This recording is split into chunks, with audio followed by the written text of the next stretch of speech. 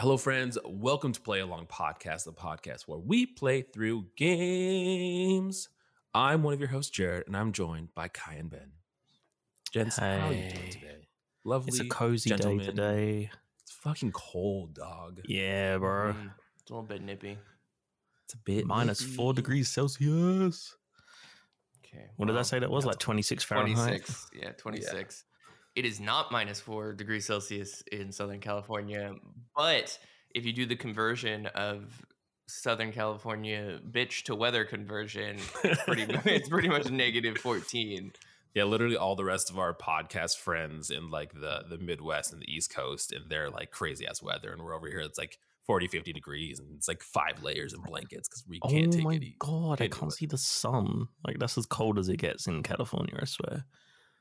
I mean, to be fair, we live by the beach, which is overcast a lot, so we actually don't see the sun as often as people think. There are parts of California that get very cold. I've been in parts of We're California just not where, part of it.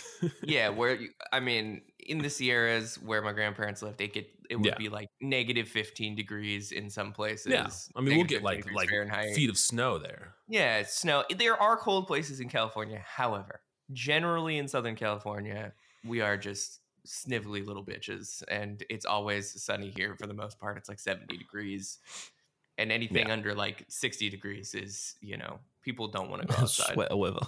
Yeah. Oh, 100%. Yeah, exactly. Where some people might be thinking this is a nice short stay, we are like sweater, jacket, fuzzy socks, feel good weather. My parents are running a space heater downstairs right now. We're actually looking at getting a space heater today because of how cold it's been. That's how you know. It's been so cold. This is a complete aside just because I saw something. It has nothing to do with our conversation, nothing to do with Mortal Kombat. But I have to admit something. I saw something that was about like turn-based RPGs, and this is okay if this happens to you. As we grow older, our tastes change, and there's a caveat to this, clearly, the 90%. But I've noticed recently in my game playing that I am starting to not enjoy turn-based RPGs, aside from Pokemon. You're gonna be fucking burned at the stake. You better watch what you say. Yeah, bro. I've tried, and it's just it's interesting because my taste has changed, and this caveat's fine because the game we're talking about, there's not going to be much we're talking about, but it's okay. The turn-based RPGs I have been enjoying are like tactics ones. I really like tactics RPGs like that, but just like the back and forth, like 1 turn, 2 turns, even real-time RPGs are fine, but just like the back and forth, if it's not Pokemon, I'm just like I tried doing Octopath Traveler, and the game looks beautiful, it sounds great, but I was like, the combat it's not getting me anymore. Oh man, you're in for a very painful 100 hours when we do play Persona 5 eventually. That might be different. The music alone might put me through that game. Kai, you do not have to play Persona with us. That's not true. It's not. I don't know. I don't know if it's an thing. age thing or it's just like a shifting taste thing. Yeah, like I wouldn't attribute shifts. That's fine. Yeah, I wouldn't attribute. You were the one who said it was age. You were like, as you get older, you become more of a refined person. I meant like your tastes change as you get older. Like as time goes by, your taste in things might differ. And that's okay. Like don't be. Yeah, maybe one day I'll be 65 years old and I'll be like, you know what? I need a turn-based RPG. I want to play Chrono Trigger. 100 hours of Persona 5. So that's what I want. That was it. I saw something about turn-based RPGs and that popped into my mind. That was all that I had to say. No, I have nothing against the mechanic of a turn-based RPG, but I just want there to be something else. You need some sauce. Like a turn-based RPG is not necessarily an interesting mechanic by itself, so you have to give me something like story or give me something else to hold on to make it like Pokemon. The thing that connects me is nostalgia. And the capturing of capturing of creatures. Okay, mainly this nostalgia, but then also, like the creatures and collecting them, and like that's the thing that hooks you, and so it's worth it to continue playing. But like with most turn-based RPGs, it's kind of a shitty story. The world building's not very interesting, like Chrono Trigger being an example of this, and then just kind of mediocre gameplay, and you're like, well, why would I play this?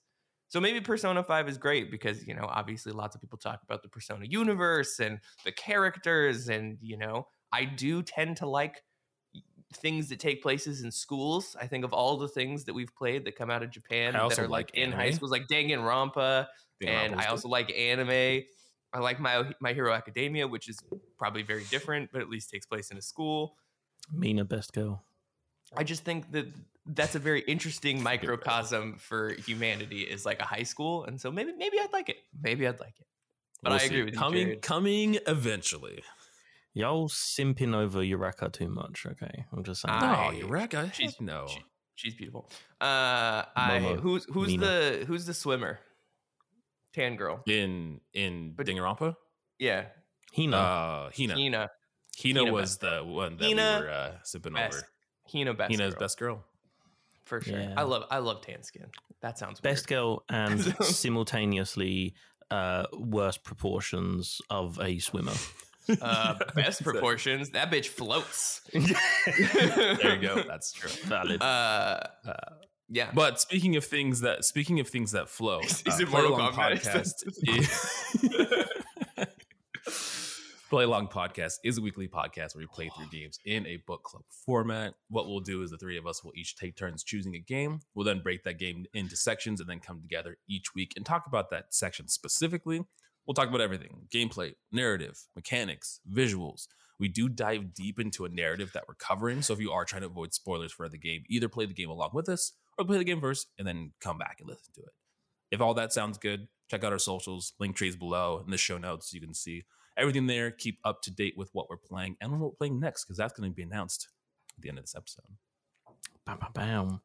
But before we get to that, we have to get through my recommendation. Yes. For my interstitial. Yeah. In the last episode, we finished up and wrapped up our time in Papers, Please. That is done our main series there. Go check it out. Is an interesting playthrough for sure. An interesting take on that game and finally playing through it. We our Get Wrecked for this month went out. It's me and Aussie Maple Leaf. She's a Twitch streamer. We talk about Super Smash Brothers Brawl and Batman Arkham Asylum, which is really cool. It was your first time playing Arkham Asylum, wasn't it? Yeah, I played like a tiny bit of it years ago and didn't enjoy it. And people are like, you have to play the Batman games, especially Maple. She loves all of the Arkham series and the Batman games. Like, okay, I'll check it out. And we're enjoying Arkham. We played some part of a Batman game together at some point, because I remember driving the back car around the asylum. It was Knight, I think, Arkham Knight. Mm. And we literally just got to the part where you're driving the back car around the town, and then that's all we. I mean, what else do you want? Really? That OG 3, what is it, like Arkham Asylum, City, and Origins? And Origins. I think Origins was made by a different group, but because Origins was on Wii U as well, which was interesting. Oh no, I played it on PS3. God. I did not play it on Wii U. God. It was also on Wii U, so it was like a Wii U exclusive, but it was on the Wii U. That's how I remember. Wii It's U the exclusive. That would be wild. A Wii U exclusive, like dark, gritty Batman game. That is. It was made So by awesome. a team that wasn't the normal team, which people are like, it was supposed to be kind of like an Origin one, which people were a little off Origin was about. good. People slam on Rocksteady. I don't know why. Today, though, we're talking about Ben's Interstitial. We announced it in the last episode, Mortal Kombat Mythologies Sub-Zero. And this comes from a recommendation from Neil. A long time ago, he told us that when we were asking for recommendations that we should play this. And Neil, we're finally here. We're here, and we didn't finish Mythologies by any means, but we have experienced Mythologies, if that means anything. And I mean, specifically to Neil, why do you hate us? What have we done to you? I'm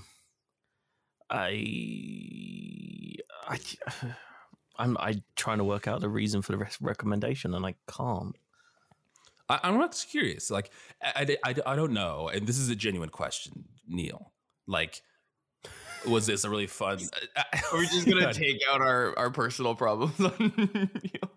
No, but sometimes like there's games that are like so bad they're good to play and they're kind of like enjoyable because they're interesting and they're like weird dated mechanics and weird live action cutscenes, and it's weird because it's kind of like it's like a campy like the 80s horror film. Like people watch that shit because it's like entertaining because of how bad it is. I don't know if it's that or if it's like, oh, I grew up playing this and I really enjoyed it, and like you should play it too because it's weird and interesting. I don't know what side of the spectrum it was on.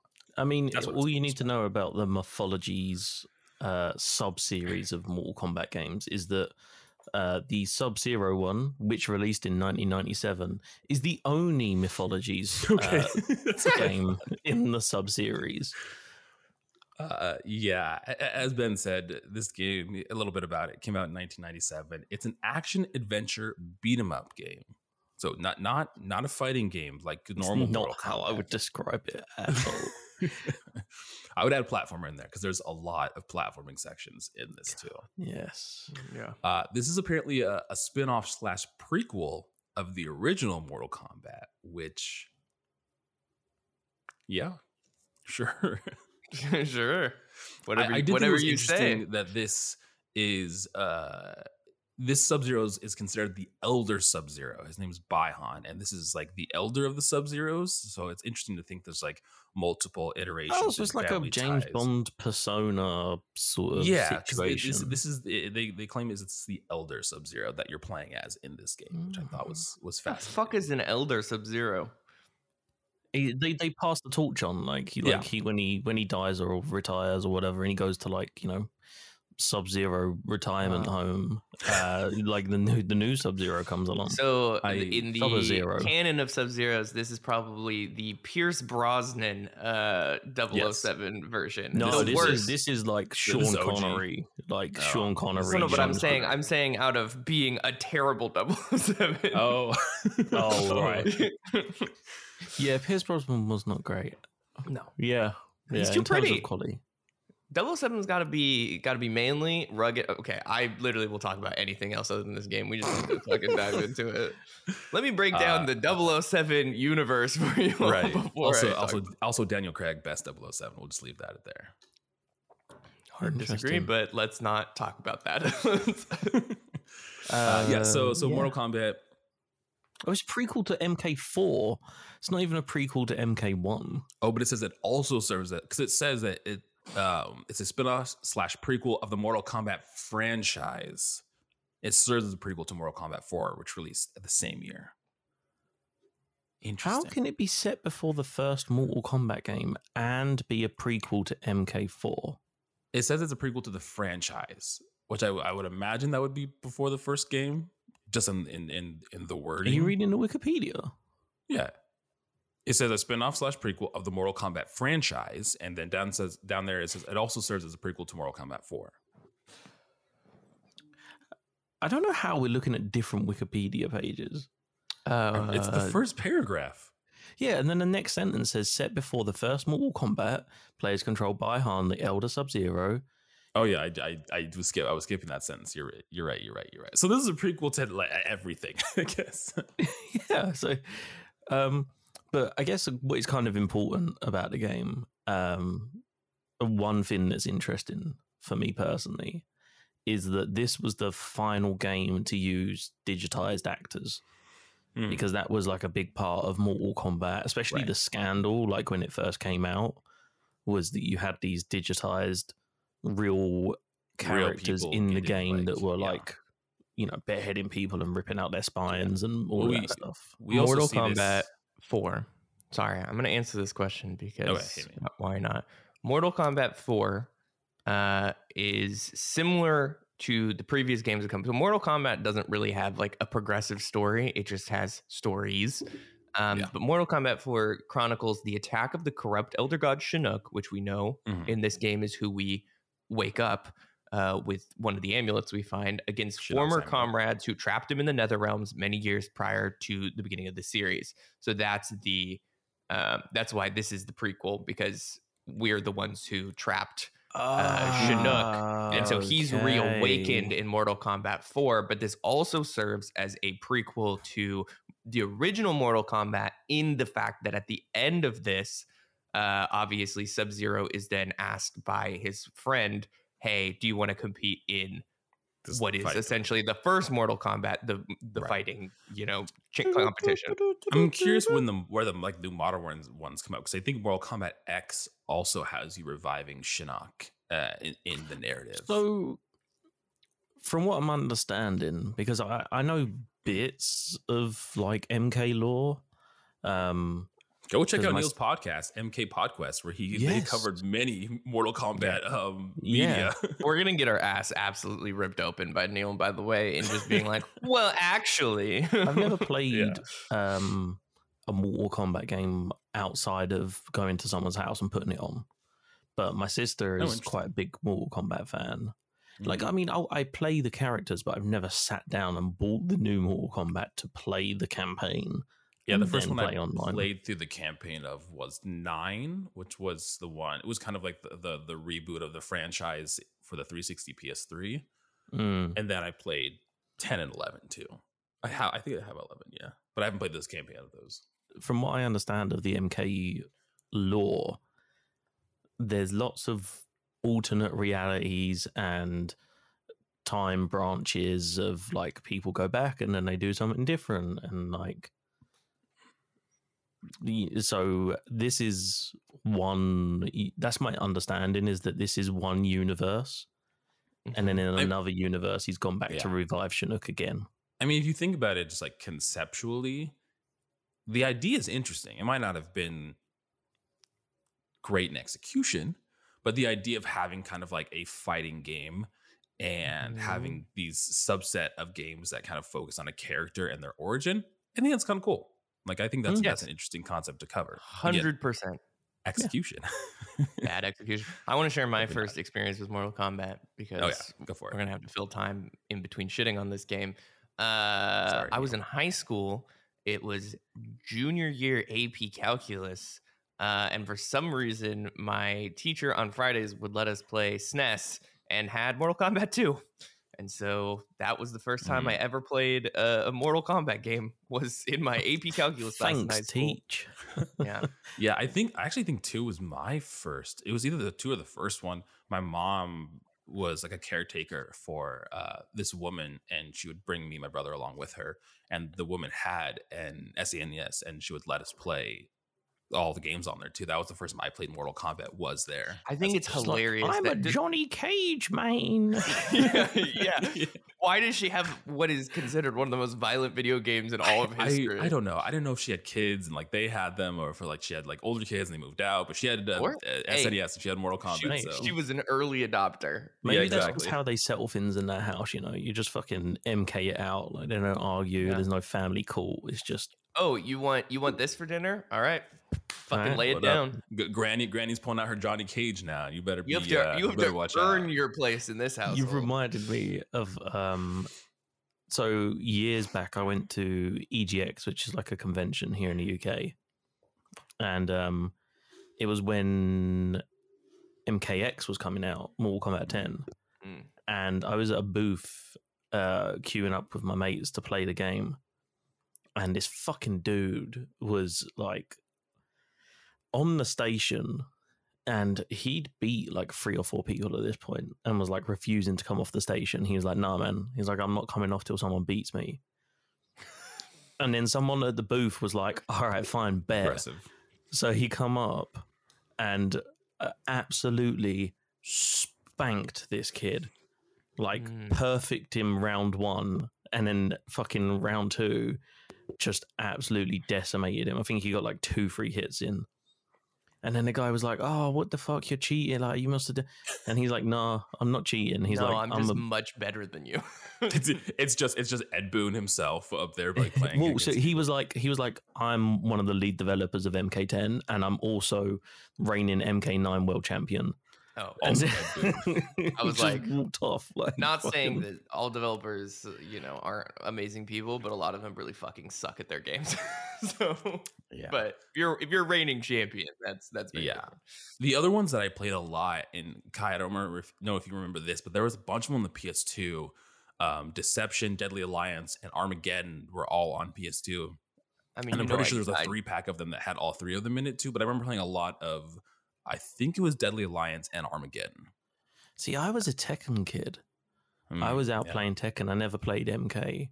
And then recent years I got into Soul Calibur. They're like my 2. I remember Armageddon was the one that it kind of leaned into, like Soul Calibur did this kind of from the beginning, but like the character creator, like you can create your own character and fight with a character, which is what was in Armageddon. I was really big into fighting games because I was always worse than Jared. That's fair. So like that, not in a mean way, but that kind of like ruined my experience of fighting games because like he was so much more capable than me that I was just like, I'd rather watch him play something or watch him play through a Mortal Kombat game than us like compete. Like that's why we played a lot of like NFL games, because both of us had like zero concept and understanding of what was happening, and that's it's nice when you're playing a competitive game and both players are equally as awful and just dysfunctional at the game. And it not only that, but in its concepts like football, we don't know how that really works. You just push button, throw ball. I used to have a friend of mine who was like big on football or like soccer, I guess, for you guys. And I was never. So it was youngster. I was big on it, and then I grew out of it, and I didn't like it. But we would play FIFA all the time around his house. Yeah. But the problem is, he knew the players, and he knew the formations, and he knew so he's like, oh, I'm playing this team. They operate best in a 3-4-3 with so and so as the top forward, and this, that, and the other. And I'm just like, bro, I'm gonna just slide tackle you, so it does not matter. Sports game players are so interesting because I like knew people in high school that like I used to watch American football all the time in high school. Haven't watched Green it Bay Packers in literally years. Sure, why not? That's the only team I know. But I had people that like were diehard football fans, didn't play video games, but played so much Madden. Like, and that was all they played was just. It's the same as FIFA now. Madden. Like that's a weird like thing that exists. Is like if you like, especially growing up, I think in like the early 2000s and 90s, it's like if you liked a sport, you played those sports games. Like your brother with. Jared's brother with wrestling. The WWE games. He played loved SmackDown, all the WWE Raw, games. all those games. I loved them. They were fun too. Yeah.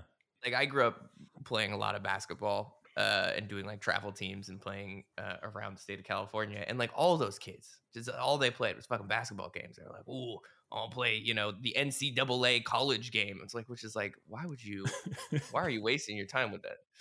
I can't imagine spending most of your time training basketball because you enjoy it and playing it basketball. And relaxing. Yeah, and relaxing and being like, I'm going to turn on NBA. I mean, fucking 9-year-old me, I had so many different basketball games. I had NCAA. I had this like weird like Chibi Street like basketball game. I had like 3-on-3 hoops. I would go to training practice. I would do 2 hours of straight basketball. I would play a basketball game to decompress, and then I would sit in my bed practicing free throws at the ceiling with a basketball, like all encompassed. And look at me, I'm a little nerdy fucking art boy. I have a friend, and he's very much into golf, and he's been just playing the PGA games, and he's been like playing golf video games. There is zero, as someone who also golfed, there's zero connection to doing that.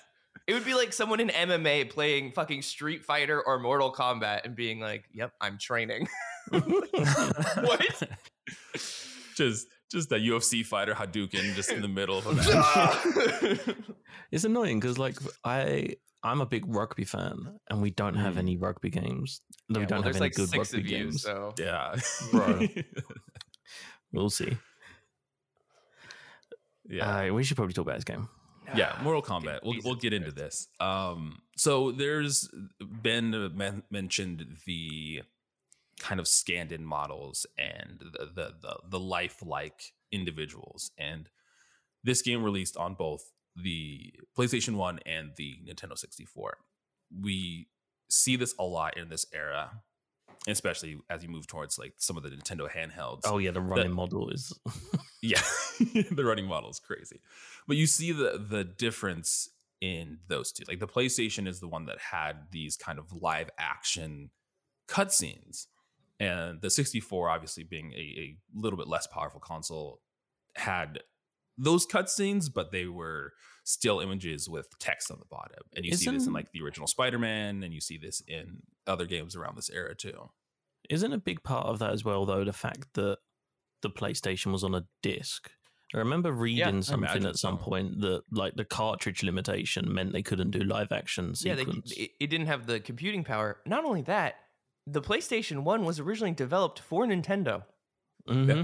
Nintendo paid Sony to do that, and Nintendo pulled out last minute, and we're like, "Nah, we don't fucking want to do this anymore." Like, We almost literally had a Nintendo Sony literally at the final hour, and then Nintendo made the N64 with the cartridge system, and was like, "This is superior." And then Sony just fucking crushed it out of the park. They're like, "Well, fuck you guys." Isn't there like I swear there's a meme about the guy introducing the PS1, and he just walks up to the mic at the like expo, and it's just like, no, he just walks up and he's like, $2.99 and then walks off.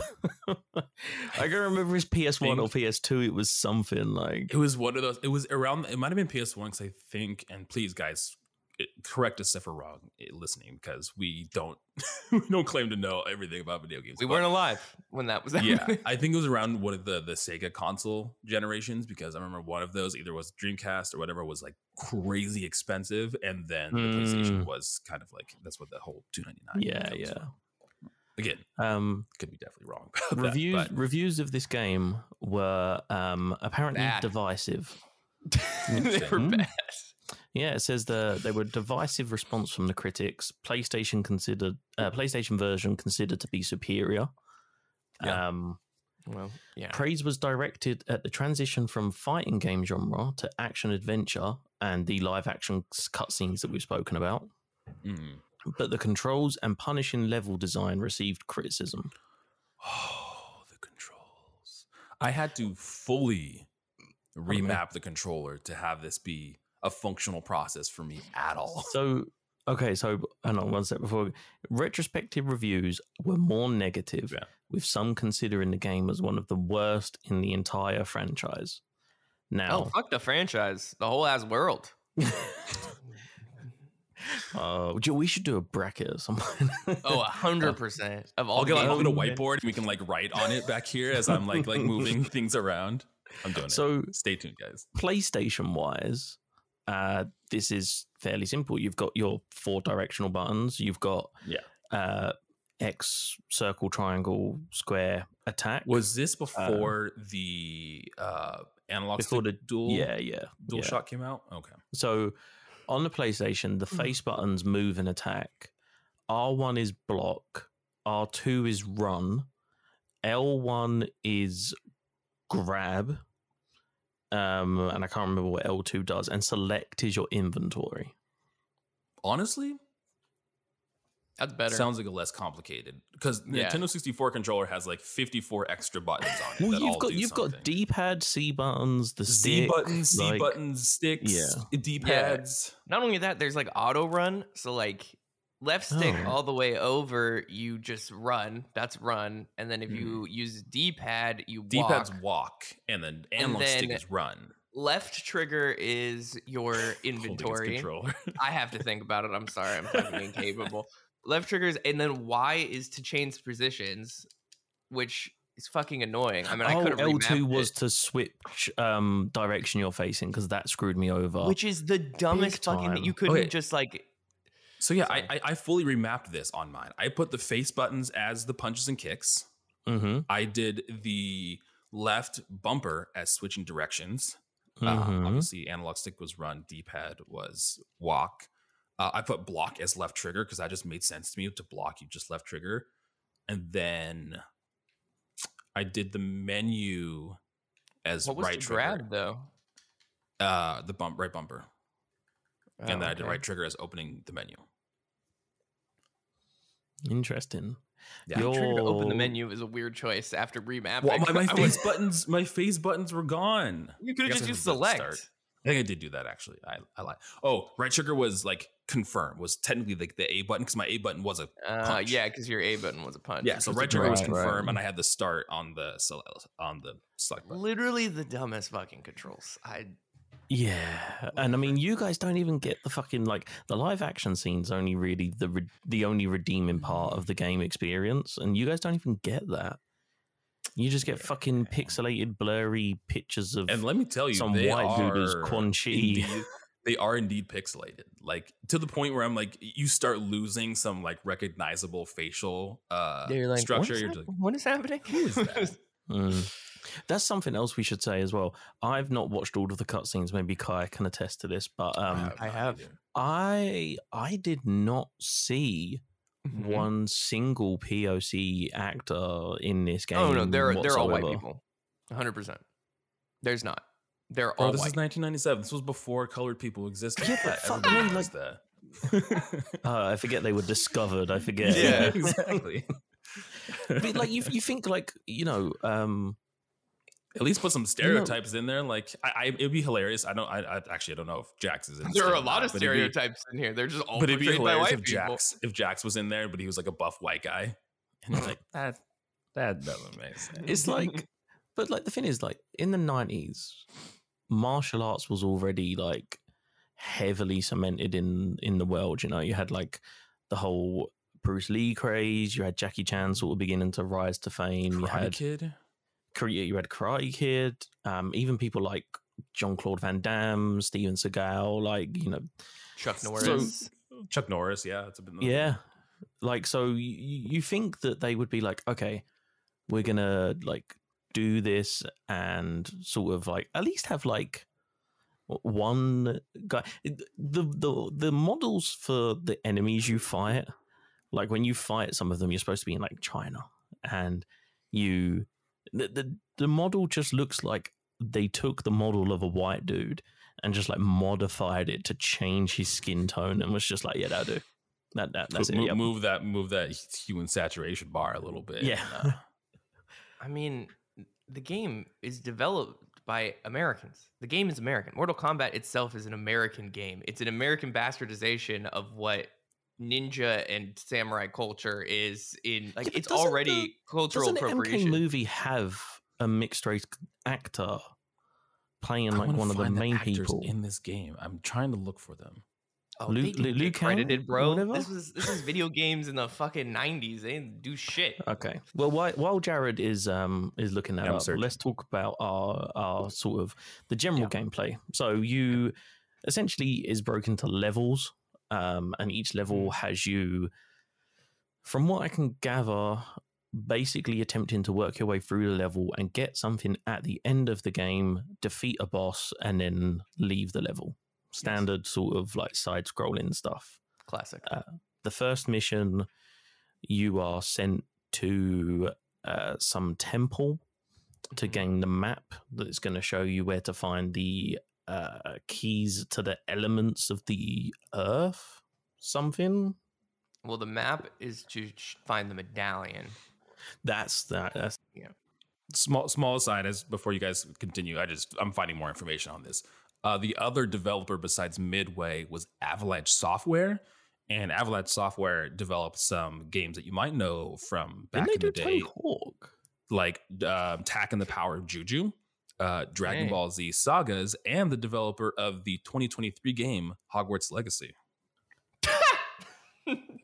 They made come this out. game. They'll just keep delaying it forever, and it'll Right, never continue. My search continues. Okay. Yeah, so you basically you have this run button, like we said, and you're playing Sub-Zero. The first level you're going through, and it's really weird. Like, you start the level and Scorpion's there, and then this really quiet, distorted voice is like, and then runs off. And you cannot make out what the fuck he is saying whatsoever. You think it's distorted on PS1? Yeah, that N64 sound chip is not doing any of us justice in the The moment. PS1 actually had better audio than the N64, and so it is atrocious. Truly My awful. lord. So all of the enemies love to just stand there and do nothing, and then all of a sudden, The AI is wild in this game. If you just don't move, sometimes they'll just like die at you. They'll just It's like there's a distance thing, so you have to break the distance in which they actually start to attack. And so if you just stand like weirdly close to them, nothing happens. And then as soon as you attack, it's like some weird like object permanence issue that they've got. Yeah. Like if you exist. stop moving, they forget you're there. No, they're like T-Rex. They can only see That's it, see yeah. movement. So they love to do this thing as well, where they like jump over the top of you and get to the other side, and that's where you have to press this button to turn Sub-Zero to face the other way, because the game doesn't auto track movement when people move over you. And This game is wild. You gain experience points if you manage to pull off combos, which I don't know how you would ever manage to pull off combos in this game because it's nigh on impossible. I did do some combos by my favorite fighting game approach, which is button mashing. Sometimes you just hit combos and you're like, "Whoa, I did a thing." So there's like a weird thing where like you can do combos, but they haven't got the animations queued up, right? That's what it seems like. So you can spam punches. Jared's fallen down a well of internet information over here. Okay, you can like spam punches and try and get a kick in but if you manage to pull off a combo, you gain experience. And as you gain experience, you start to gain special moves. You get this like ice Hadouken that can freeze people, but they can block it, which is stupid. And you get the slide. I never successfully executed any of that, by the way. I just did combos forever. Wild. So I never did any of them. The ice Hadouken was pretty straightforward for me because it was like you roll your finger from down to right and you get the diagonal and then you press X and he just goes and freezes people. I don't know if it's because it's the ROM for N64 and the controller mapping is so fucked up, but like it was really difficult. Like I had done the ice attack maybe a handful of times, maybe like 5 or 6 times throughout the game, but like you could do the exact same button control one time and be like, yep, ice attack, and have full magic and do the exact same movement again. And the whatever processing was going on was like, nah, that's different. There's a low kick. I found the cast of Mortal Kombat Mythology Sub-Zero on IMDb. Mm-hmm. Okay. Craig Ferguson. So the actor that played... the actor that played Sub-Zero also played Scorpion, by the way. So that actor is the same. That makes sense. They were color swap. They're the exact same person. His name is John Turk. He played the character Turk in Prison Break, and he played the Nest Guard in Transformers: Dark of the Moon. Hold on. Let's take it one step back. You're saying a man whose name is John Turk, correct, played a character called Turk. Yep. In the show Prison Break? Yes. What's that fucking what's the Hispanic actor who always plays the same fucking name? And he was a Nest Guard in Transformers: Dark of the Moon. The other interesting thing, because the rest of this cast, none of them have pictures on them. John Turk is a white guy. Surprise, surprise. It's funny because Quan Chi's character's name is Richard DeVito.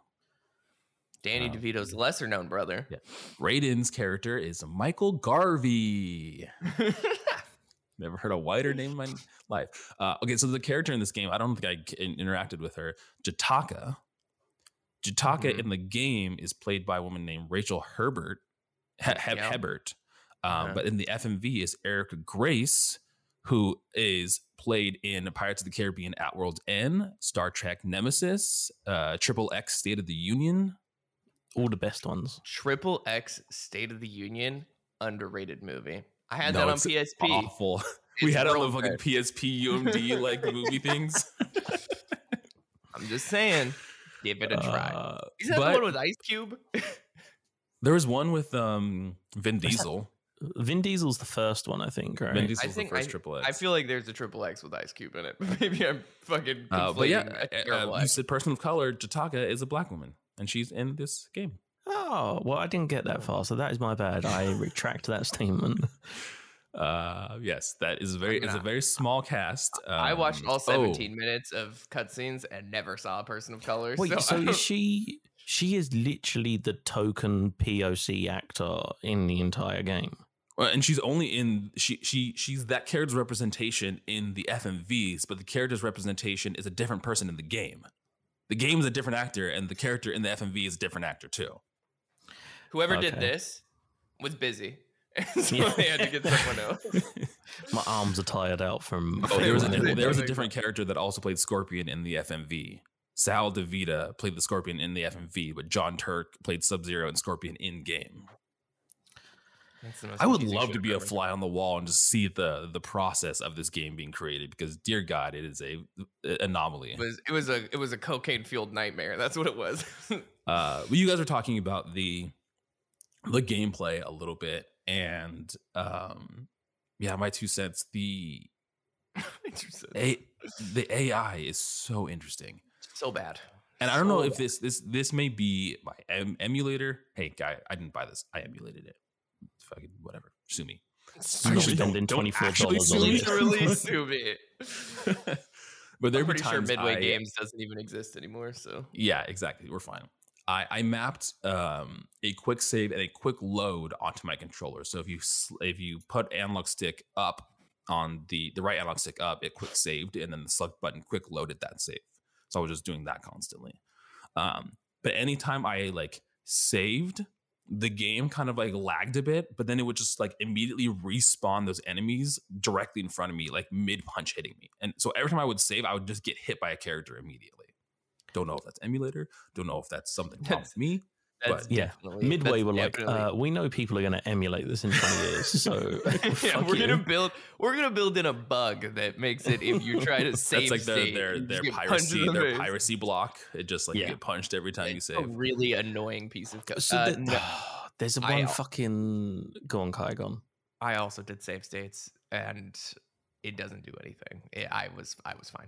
My save states was a novel, because on the bottom it shows like how many save states you've done. I just had. So before we get into more gameplay, I will say Mortal Kombat did retain some of its arcade game roots in this versioning, in which was a thing for a lot of fighting games of this time, and a lot of arcade games that got ported to consoles. But you have lives. I believe standard you have 3, and then you have 1 continue. So if you lose all 3 of your lives, then you get the option to continue. If you decide to play this game, which, sure, on the options page, there's a difficulty select. So you can go and select the difficulty. If you select the easiest difficulty, there are tablets that give you hints to how to tackle the game's puzzles. You can read those, and they'll tell you like, oh, low kick to activate these fucking pillars that we'll get into and walk through them. And the enemies are also easier to kill. The other benefit is you can go into the settings and you can increase your number of lives, and you can increase your number of continues. I believe you can increase your lives to 9 and your number of continues to 7, 9, somewhere in there. Which meaningless if you have save states. I had 6 lives and 3 continues, I believe. Yeah. But yeah, you can do that. You can also, in a very interesting system, there is a cheats engine. I didn't do this. I'm curious of how this actually worked. So there is a rotating like code that is like letters, and there's 5 letters or 6 letters, and you go to the cheats menu and you just rotate these letters to spell different things. But after every level you beat, you get the code for that level, so that you can always just go back. But you can just look up the level codes, and you can, if you want to go to the end of the game, you can just put in that code. But there's also things for like unlimited life. There's like 99 lives. There's like a bunch of things. I didn't really do that much research, because I was like, it's fine. I'll just play what I can of this game. I'm not trying to complete it, and it's whatever. But that is an interesting like way of approaching it, especially usually like in fighting games. Like when I put in our Discord that we have together, like, oh, there's cheats for this game, and Ben was immediately like, oh, the Konami code, and I was like, actually no, this is like a weird rotating. Yeah, that's what I was expecting, like something Mortal Kombat like that. Always tackled their kind of cheats in an interesting way. In 9 for the 360 and PS3, on the loading screen before you jumped into a game, there'd be a series of 6 kind of blocks on the bottom screen, and as you press different face buttons on the controller, those would change to different kind of little hieroglyphic graphics, and depending on what order you had them in, you'd have different cheats, like big head mode or unlimited live mode, or like, but you would do that in between the loading screen of starting a fight, like in like a 1v1 or like fighting a CPU or something like that. That's when you would put in the I was gonna say motherfuckers should bring back cheats, but also these fucking studios can barely pump out games correctly these days, so maybe you shouldn't waste time developing cheats. You know, just make the game. We're looking at you, Pokemon Scarlet. Maybe lift it in the oven a little bit longer. Yeah, just bake it. You know, you get 3 game extensions before people start really getting mad. You should use them. That's all I'm saying. There's a fine line. There's a fine line between like that and like Cyberpunk, like right just in the middle. You know, like you know what game could have used a little longer? Mortal Kombat Mythology Sub-Zero. They could have. Someone tells me they were like, yeah, this is done. This is good. Let's put it. That's what I'm saying. Like, how did no one play this and go, this isn't very good? Or they just didn't care. They were like, people are gonna fucking buy it. It's Mortal Kombat. But you have to think about like in development, 14-month development. And the news that the game was being worked on leaked to the press in the third quarter of 96. Well, also, this was a sub-series. Mortal Kombat 4 also came out this year, so I imagine that's where most of the attention was Mortal Kombat 4. And they're like, okay, another team split off and go do this Mythology Sub-Zero thing. Designer and Sub-Zero co-creator John Tobias said he was intrigued by the character's backstory and wanted to flesh it out. The main design team was located at the Chicago offices, which is a pretty central sounding place, consisted of 5 artists, 2 programmers, and a sound designer. 8 people made this game. That's an indie studio. You know what? My whole opinion has changed. Oh, indie game, you say? Hello. That's pretty Less than 8 people made No Man's Sky. Think about it that way. Yeah, but less than 8 people made No Man's Sky with a technology in the 2015s or whenever that game came out. So imagine if this game was made now. Exactly. Imagine how good they could make Sub-Zero Mythology. Just a procedurally generated world of Mortal Kombat. You could fly through different planets. It'd be better than the non-procedurally generated world that we were given. I'll tell you that for sure. Should we talk about these pillars? Because these gave me fucking God so much. Okay. Like, all right. I nearly threw my controller. I don't want to be that guy, but after I figured it out, it wasn't too much of a hassle. Shut the fuck up. I will share a video of... Didn't want to be that guy. Yeah, well, you are that guy. Okay, first of all, I don't want to be an asshole, but let me be an asshole. Exactly. You just got to get good. That's your problem. You want to interrupt me one more fucking time to brag that you're good at a shitty game? There's a little bit of a delay. That's why it wasn't intentional cutting out. Blame Zencastr. Anyway, I'm going to share the video of my pillar death, which I shared with the boys here. I'll throw it in the big Discord once this episode releases. Here's the problem. Because the N64 control makes you auto sprint when you hold the stick all the way, there's 2 pillars that consecutively follow each other. And yes, Jared, the mechanic is easy once you understand what to do, which is you kick or punch near the pillar lifts up, and you walk under it. Unfortunately, because the controls are so fucked. Because the controls are so fucked, when you push to run towards the other pillar, it goes just far enough by just pushing it once that it activates the other pillar. So it slams down, knocks you back under the pillar beforehand, and then just crushes your eyes. And I did that. Death. Yeah. Instant death. And I did that maybe 30 times of just that one pillar section trying to get past. And so what I eventually did is I would just walk close enough so when the other pillar comes down, it knocks me forward, and then it wouldn't push me in the other pillar, and that's how I got through it. Interesting. That's really employed really cool. Jared's leg sweep technique, which is something else I want to talk about afterwards. But fuck these pillars. They would knock me back, like you said. Another great thing as well is that if you don't kill an enemy, they just chase you, and they will chase you into where the pillar's hitbox, and then you'll die. I will say, that being said, there's nothing more satisfying. So I don't know why there's no grab button for the N60.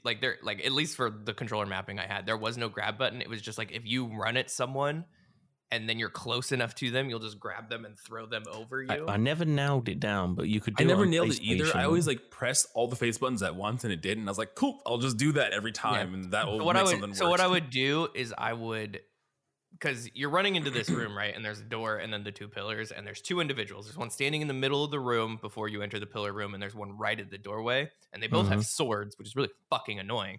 So I just kick the swords out of their hands. I would get them together. I would run to one end of the room so they chase me. I'd run to the other pillar room, and then I just throw them both into the pillar and punch, and then the pillar would crush them. It was very satisfying. It is satisfying when you that crush is awesome. someone. It is very satisfying when you crush That was the only redeeming moment of this game where I was like, I did a good thing. Yeah, so I talked about the leg sweep, which, if I remember, around the early days of MK, I've learned this recently. I didn't know at the time, but early Mortal Kombat was plagued by the leg sweep, and it was in this game you do back and whatever your kick button is, your low kick, and he will crouch on the floor and do a spinning leg sweep. And you could use that to trick the pillar to think you were there. It would come down, and then you would go past it when it went back up. Oh, I never successfully did that either. I didn't even do the leg sweep. I swear it was you who told me to do it. It was me. Okay. And it was me because A, I read the walkthrough of this game, and B, if you play the easy version of this game, there's literally a pillar there's literally a tablet before those pillars that says it tells you about low sweep to activate the pillars and walk under them as they rise back up. Right. But this was a big problem in like early MK games where like the competitive meta. Well, not even that. Like people would like leg sweep someone, and then they get back up, and you leg sweep, and they get back up, and it's like a loop where if you can time it right, you just keep leg sweeping people, and they get up and fall back down. And I got stuck in a fucking leg sweep loop with the AI just fucking leg sweeping me, and I could not do anything to stop them. No. When you fight Scorpion at the end of this level, there's so like the way it works, right? There's a far left, like it's not like a wall, it's like a step, right? They're like steps up. Yeah. So if you can get Scorpion against the wall and you just long kick, there's nothing he can do. He can't sweep your leg because the kick is longer than the low sweep. And so I just kept him against the wall and just kept kicking him over and over. I had other times like that too. Like why was my like high kick, the kick in the head? And if you can time that right, they'll just like walk forward and run into that. And there's like, you can do that over and over and over again. I mean, the AI is really fucking basic in this game. Also, the 2 highest damaging moves that your character has standard without doing combos is the roundhouse kick and the uppercut. So the uppercut was big too. Yeah. So if you do the uppercut and the roundhouse kick, I have the exact same damage. It's like 33, which is the highest of all of your base moves.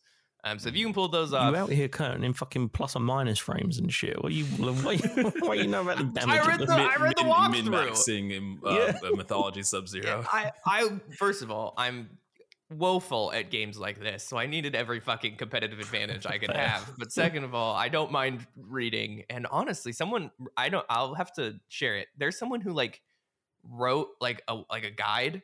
But they were like, you know, those guides from like the early internet days where they would do all the like text, AC art in it too, where they would like make the logo in AC. Damn. And it was like someone's like whole life was like writing this guide to this horrible game. Was it Neil? You know what? I didn't look at the name. It might be. But yeah, it was super helpful. It broke down all of the like your move power. Really cool. It broke down what to do. Because the menu is not good at telling you how to do it. Like when you get the sweep, I couldn't even. It's too hard to figure out how to move around the menu. It doesn't give it's you also buttons. not good to tell you what to do because your controllers remap differently than the original controller would be anyway. So it's but even then it says like hold, back, block, low kick, high kick, and you're like fucking Soul Calibur does it as well. They'll show you a move. They'll show you like a move that you can do in the training mode, and it will be like forward, high kick, block, low kick, high kick, and you're like, which one's the high kick again? I think even modern Mortal Kombat games, you might be able to change it. Correct me if I'm wrong, but they still have like it's like a little box that says like an H in it, and it's red. That means like high kick or whatever. Right. And that's like how they show you how to do combos and everything. But combos in this game are fucking nigh on impossible to. The only combo I ever really got is spamming high punch, low punch, and just and then throwing in a kick at the end. That was basically it. Yeah. I had like the head like punch. So you do the high punch in the head, and then you do the kick, the high kick. Yeah.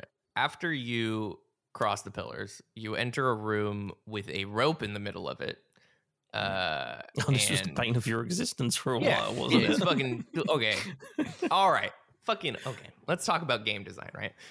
You've just conquered these pillars, in which have destroyed all of your, your soul, and then you walk into a room, and there's a fucking rope in the middle, and the doors in this game do not look like doors. They look like big stone squares. And so I walked to one end of the room, and I was like, oh, that's a wall, because in my mind, a big gray object is a wall, and there's a rope in the middle of the room. And you climb up the rope, and there's levels in different areas. That I was trying to work out what you was talking about. Now I understand. Yeah. So you can climb up to the first level, and I would try to jump off, because you can jump off the rope and land on the ledge, because it's like a platform that goes across, and I kept jumping off, and I would just fall to the ground. And if you went any higher than just the level of where the ledge is, you would the animation would happen, and you would fall backwards, and I'd be like, oh, and then you'd slam into the ground and immediately die. This game has lots of platforming sections in there. Why is there fall damage? Why is there fall damage in this platformer? Not just that. Do you remember that bit? Most of our talk's going to be about the first and second level. Okay, well, I'll be honest with you guys. That's right? where we ended up. In that first level, when you beat those row of guys, you get past the pillars the first time, and then there's that bit where you have to jump down to the next level. But if you jump too far, on the little thing. If you jump too far, because I just jumped. I was like, yeah, I'm a fucking ninja, bro. Like, let me just jump. So I jumped, and he just starts flailing and lands on his back, and you die. You have to jump very close to the ledge in order to fall down on some like awning that's near the ground and bounce off the awning like you're fucking Aladdin, and then just land on the ground and be like, all right, cool, I'm fine. In the game's defense, if you play the easy mode, there's a tablet right before that section. And the tablet legitimately says, jump gently off of the ledge to land on the awning below. I still have been confused by that. Still, that wording is like, where's the jump gentle button? Jump gently. I'm like, okay, I'll jump gently. The other thing is, go on. Is if you just use the D-pad rather, because like the stick was so fucking aggressive with the jumps and the running, would use the D-pad as movement and hit up like the up angle, and he would do the perfect like backflip jump, land on the awning, land on the ground. Yeah. The other thing I found with this and then the section afterward is if like you just moved a little bit back further from where you thought you were going to jump and then just do the normal run jump, then you'll like land on where you're supposed to and then you'll go down. So if you're just a little bit further back. There is one respite of the hellscape, which is this game, which is herbs. They give you healing items, which is herbs are great. Nice. And you also get potions, which heal your magic. And which you is can like combine stuff to make the herb stuff more potent and fully heal you instead of partially heal you. Yes. Cool. They really looked at Resi and was like, yeah, cool. It's not a cool concept. It's literally just fucking Resident Evil. No, but I'm saying there's a cool concept to implement into your Mortal Kombat game. Yeah, they took RPG elements, right? Like they were like, okay, we need something to make this not just consistent fighting and trying to survive, and so they kind of built in basic RPG elements. And I think that's what they were trying to do with the level up stuff, right? If it wasn't so fucking hard to execute those moves, it'd be a lot better. At least this game has checkpoints. Can you imagine if this didn't have checkpoints? But even if you die game over, you start over anyways. Yeah, but if you go into the options and you can give yourself 6 lives, and then I believe Kai was saying in the game's defense there is an easy mode, so you can access that. Not only is there an easy mode, but every level you beat, you get the code. So even if you're like, as long as you make it to the end of a single level, then you're fine. Using your lives, you can just re-enter the code and then you start on the next chapter anyway. Yeah, so it is early like save states in a sense, because being like if you get to it. I died multiple times to Scorpion the first couple of times I tried fighting him because he is a pain in the ass. There is an option to finish him. There's like the really sort of he lands on his knees and it's like he looks like he's gonna start sucking you off, and so it's like you're gonna finish him while he's on his knees. This is what I'm hearing correctly. Yeah, I was like, I couldn't work out the finisher. There is a finisher you can do. There's multiple. Nope, couldn't figure it out. Is that MK? He's just on his knees, and like all Mortal Kombat, he just sits on his knees for like 10 seconds and then falls. And then falls over. Yeah. Right, cool. And then you did that shit. I think he's just on his knees. He sort of sways a little bit. You little zest. Don't try to make this game better than it is. And then basically you grab the map, you climb up that rope Kai was talking about. The bit's now unblocked, and then you zip line. Why wouldn't they just have the rope fall? It's like the opposite indie, though. It's like opposite to Indiana Jones, because when you take the map off, it opens up. Whereas you would think that like it would be the other way around. Like you take it off and it closes, and you're like, oh, now I can't escape. But you take the map off, and it's like, and like a little hatch opens leave at the top. Yeah. But not only that. So you climb up this rope, right? And you get to the top, and then there's like a little tiny piece of rope that's like going down this. The convenient zip line. Yeah, the convenient zip line to the other. If you don't jump perfectly to grab the zip line, you just land on the ledge, like below, because there's like the flat area. So I just land on the ledge, and if you try to jump back on the original rope instead of jump up to the zip line rope, you can't grab it. So I did all that, got all the way to the top, tried to grab the rope, couldn't. Tried to grab the middle rope, fell all the way back down to the ground and died, and then had to do all that over again. The scorpion fight as well. No. It loads after the scorpion fight. Oh, so you okay. That's good. At least you did not do the scorpion all over. You have to sit through the grabbing the map bullshit, and then you go back. Should we very quickly go over level 2? Because level 2 is much of the same, but with platforming. Yeah. Well, let's go over the first cutscene, because that happens. Oh fuck! Yes. Right, that happens right now. How am I forgetting the best part of the game? So you go to grab the map. Blah blah blah. The only way I can describe this is Power Rangers. Like that is the big Power Ranger vibe. The art style, the voice acting. I will say the lines. I never watched Power Rangers. I wasn't interested in that as a kid. But that art style is so interesting. Like it looks like a reality TV show meets like a local Sub-Zero to the side, and he's like, I really didn't like that. Crunchy at first. It's like a reality TV show meets a like a theater production from a small town. Like it's just such a strange, with like really over the top makeup and outfits but they don't look realistic. They all look like Halloween costumes, and it's just it's so strange, and the acting is so bad, and the dialogue is so bad. It's all bad, and that's kind of why this game stands out for a lot of people, way because that kind of like bad, good, weird.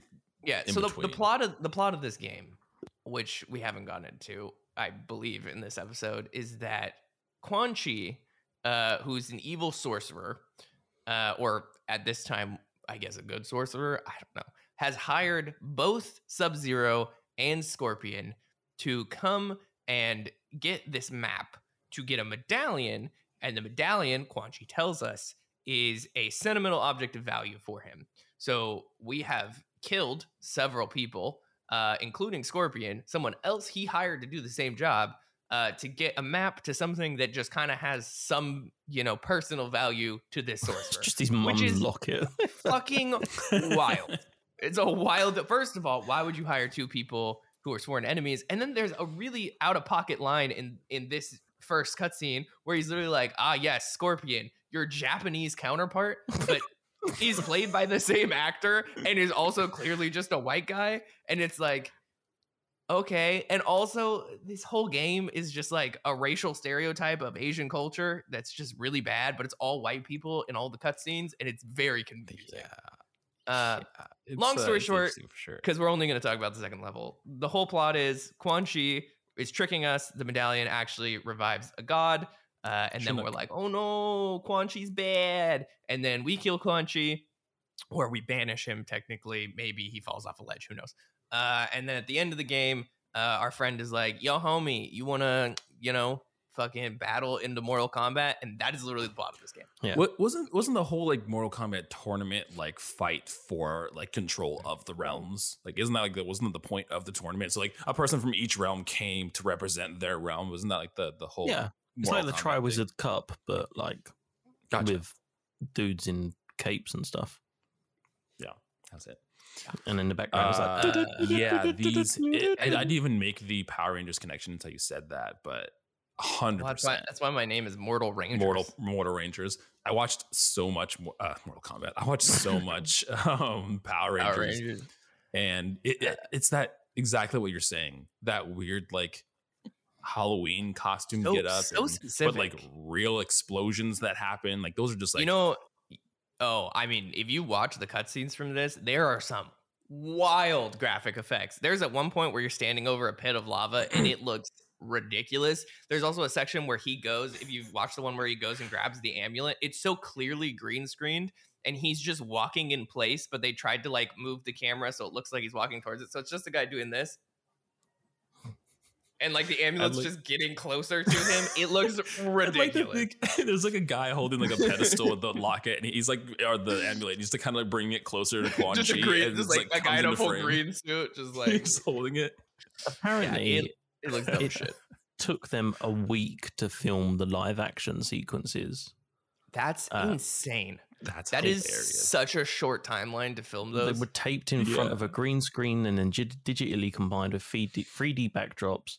It took about a week to complete. The crew was kept to a minimum, and the entire process from taping to post-production work took about a month. My thesis film for grad school was 13 minutes. And it took 3 months of pre-production, 2 full weeks of shooting, and like 2 months of post to put that together. So that's a student film. As I say, your student film was in theory better quality than. Oh, it was 1,000% better quality. But I was also, you know, we're working with good equipment. These motherfuckers were in the 90s working with Halloween costumes. But still, like 1 week to film what is 17 minutes of content with professional actors is an incredibly short timeline to be working. Also, just like they must have been just grinding it out because they either were like one take wonders, which I don't think happened, or they're just like, we're fucking staying here until we finish this. I mean, they probably were one take wonders because the takes weren't very good that they used. So they're just like... I don't know about this comparison. GamePro, who was a magazine back in the day, apparently, described it as interesting, entertaining, and ultimately exhausting spin-off of the arcade fighting series. Mythologies isn't as big as Castlevania Symphony of the Night or as complex as Oddworld Abe's Odyssey, but for solid and challenging action, it holds its own nicely. Never has there been more of a wrong take.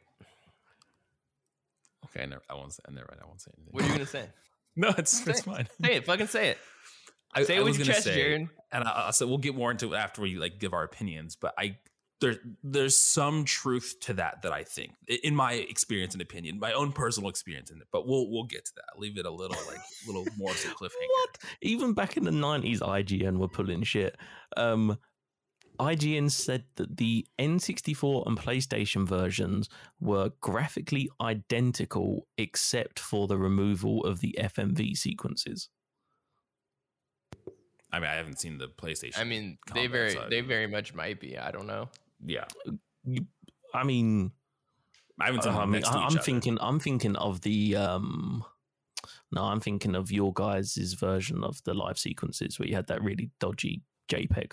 Yeah, but those are live sequences. I mean, because they're literally stills taken from the video and just slapped 100%. On there with some dialogue boxes below them. So the second level starts with a big tunnel.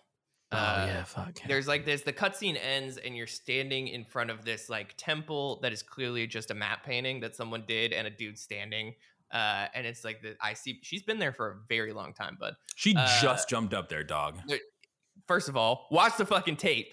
It's recorded, bitch. I just watched her jump up there. She was below me. She came back. She was there for like... Yeah, she was there and left, and now she just came back. Okay, well, we're talking about Jared's cat, by the way, for audio listeners who's in the background. Continue. We'll cut that out. This game is breaking our friendship.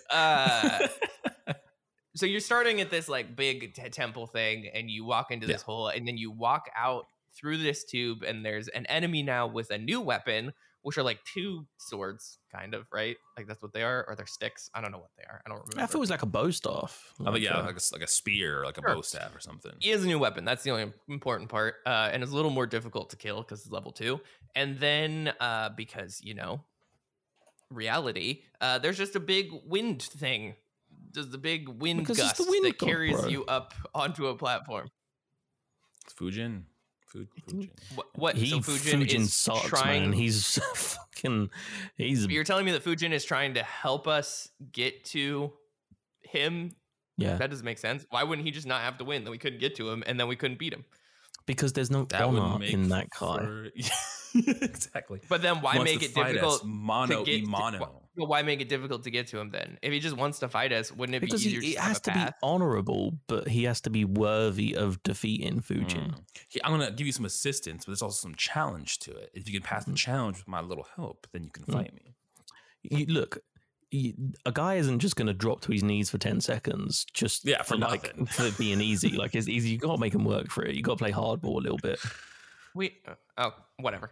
I don't care that much, to be honest. Sure, you guys are right. I'm stupid. Whatever. This is fucking impossible. This is the part of the game which I gave up on, and then you two can talk about your experience after this. There's some platforms. And if it wasn't hard enough to fucking jump onto these platforms and gauge distance, if you stay on them too long, which there's enemies on them, and if you stay on the platform too long, they crumble. And I was like, this is it. This is it. So then I deleted the ROM immediately, and I watched the rest of the cutscenes. I wiped my hands of this game and was like, that was awful.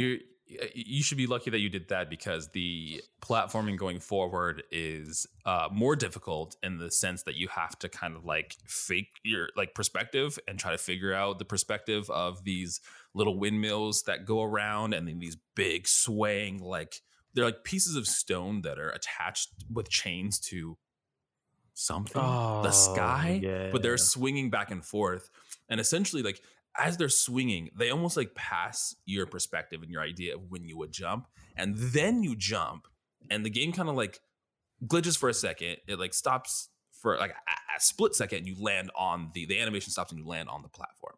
It's and almost that's like when you have to time it. It's almost like clipping a hitbox for landing on the platform. Like you kind of, you know, you're gonna land if he sort of has a hiccup midair and is like, and then you're on it. You're like, oh, okay, right, cool.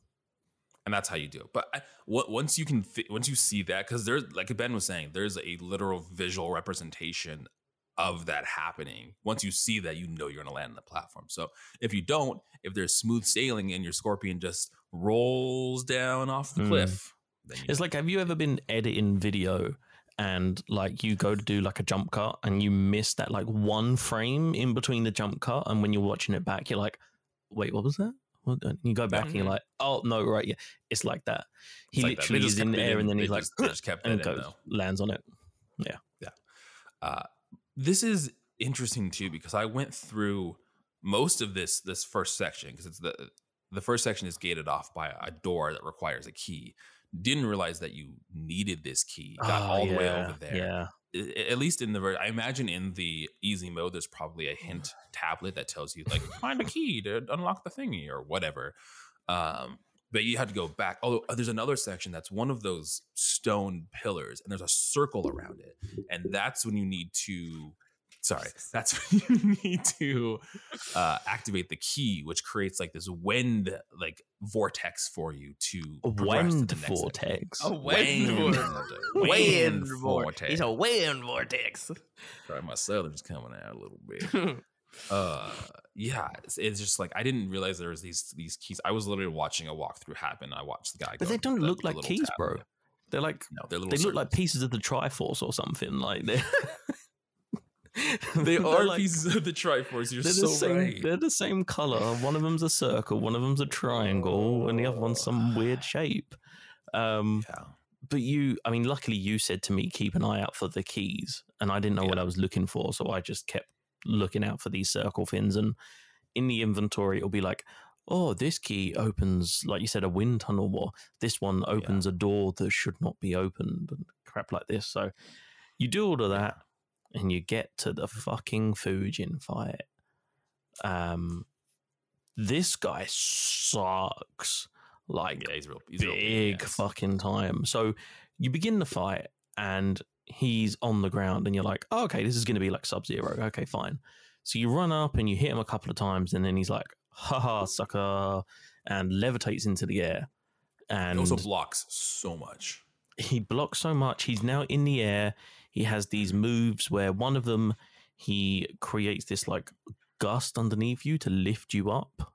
And then he'll fly into you and hit you. He will fly towards you, grab you, punch you down into the ground. And basically what you have to do is you have to catch him off guard when he's doing one of these moves hit him in the air, which forces him to land on the floor, wail on him as much as possible, and then he goes back up in the air and you rinse repeat. Now, I lost to this guy easily like 14, 15 times. And in the end, I was like, you know what? I'm done. I put in the cheat code. I went and visited the Earth Temple a little bit. And I was like, oh, this is more of the same, just a different background. So I was like, okay, I'm done with this game. They have a different version of pillars, which is 2 pillars from the ceiling that crush in the center. And you have to jump between the 2 pillars so you don't get crushed in the middle of it. Yes. Yeah. I remember that. That's the one where... none of that. Also, they have these like holes that periodically open up in the ground and then close. And some of them, if you fall into them, there's items at the bottom that are super helpful. And others, there's just a pit of spikes and you die. They're just death. Yep. Is there at least like a differentiation that you could make eventually? Nope. Like, is there some way of knowing? No? Oh, fucking cool. Well, because the first one I got, I don't know how they're deciding on how it works, but there was a ton of items. There was like health, there was other potion related things, herbs, and I was like, oh, sweet. And at the bottom, there's another one of those like presses that I was talking about, but it's only one side, and you use the press to launch yourself back up out of the hole.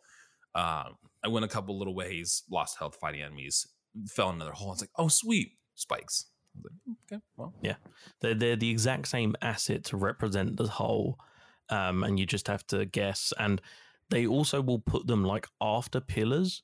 So you have to wait for them to open, wait for them to close, and then go through the pillar, hoping you've timed it right so you don't get crushed.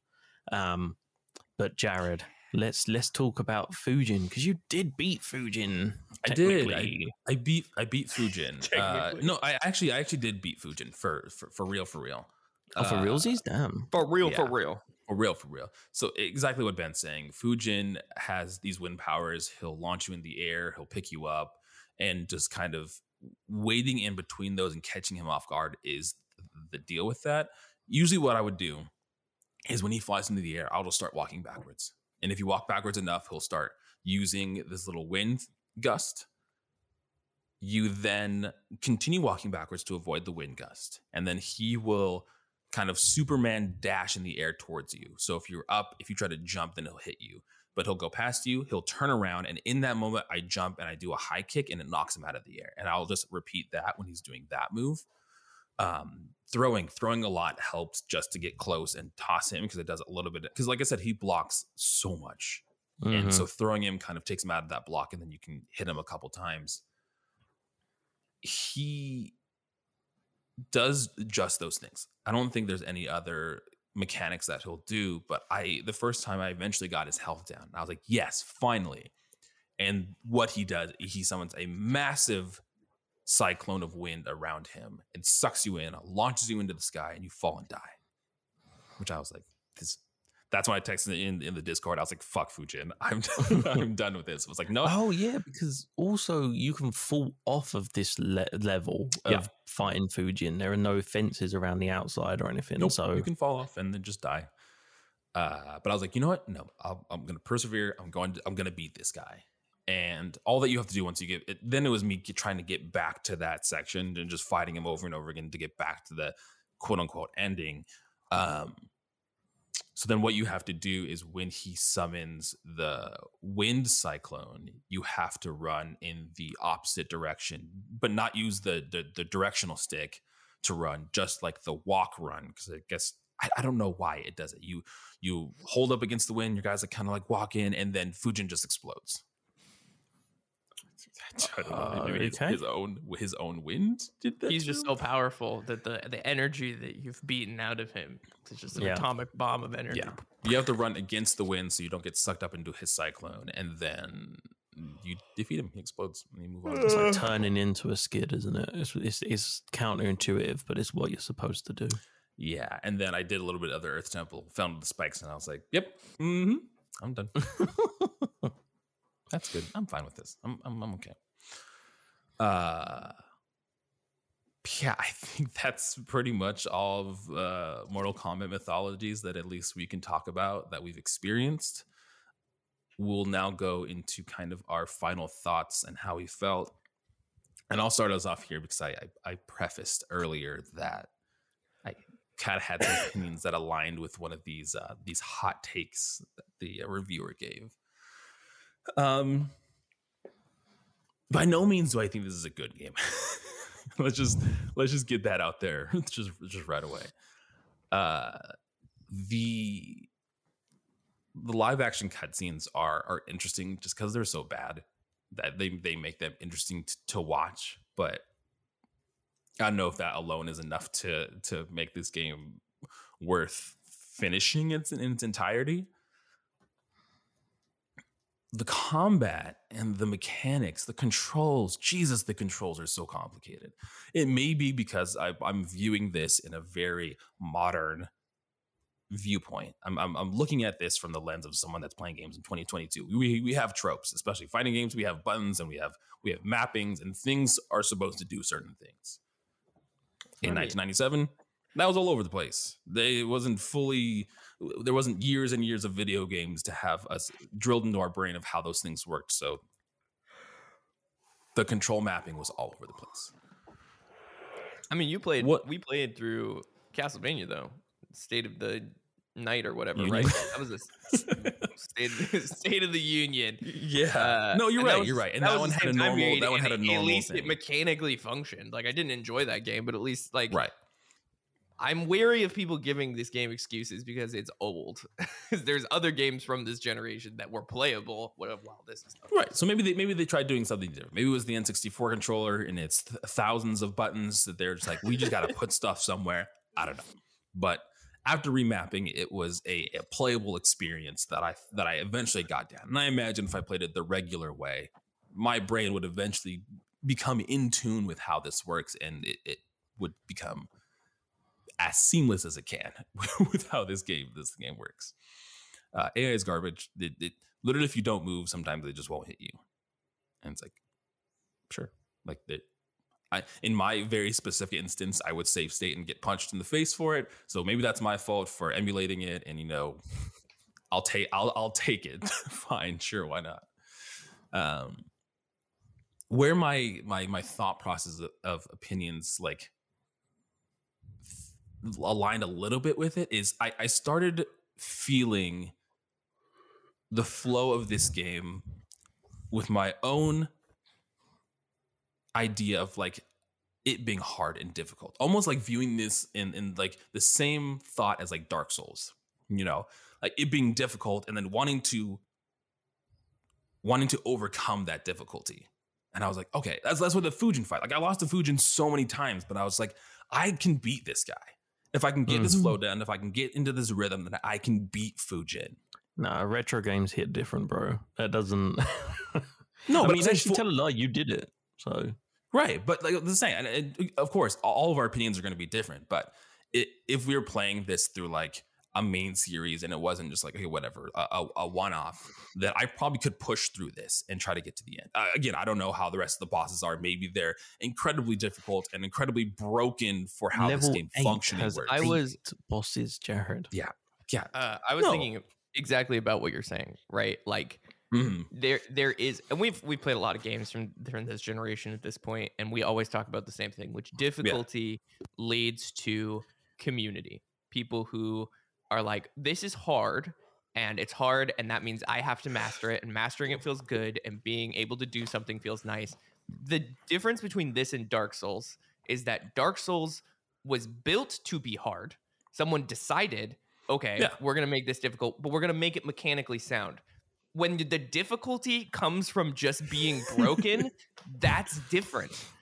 If the game functioned, it wouldn't be as fucking hard. The mastery you're talking about is just trying to overcome how bad the game is. Okay, and you're totally right. I'm gonna go back on the whole agreeing with the IGN statement, because I do think this game is bad, and I think that mechanically it's broken and doesn't functionally work. But in my own like feeling of playing this game, there's part of me that wanted to continue to overcome the difficulty. I was like, I want to continue to play this so I can beat this, and that's really all I was coming from. I've known you for a very long time. You're also the person to always want to do that regardless of the situation. That's why you love games. You're Maybe like, you should beat Chrono Trigger before you beat MK Mythologies. It's been dirt on his name. It's been way too long. No, but that, like, I get that, and like that's probably why this game hooked people, or a lot of bad games from this generation hooked people, is because the mechanics made them hard, and they were like, "Oh, I can do this." Yeah. Even though the controls are shit, and even though the story's not there, it's like, "Oh, I'm gonna be able to 1997 clout." Yeah, exactly. Exactly. Like, I beat mythologies, and it's like, okay, cool, bro. But I get it. I 100% understand what you're saying. Yes. Yeah. So I mean, overall,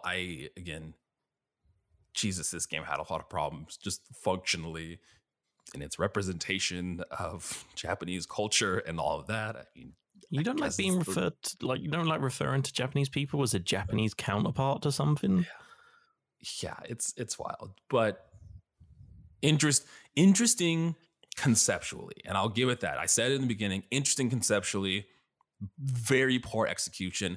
Taking out one of your characters from your games and exploring their backstory of how they came into, like, because usually fighting games don't have a relatively deep narrative. There may be deep lore, but that's not at least present, or at least surface level.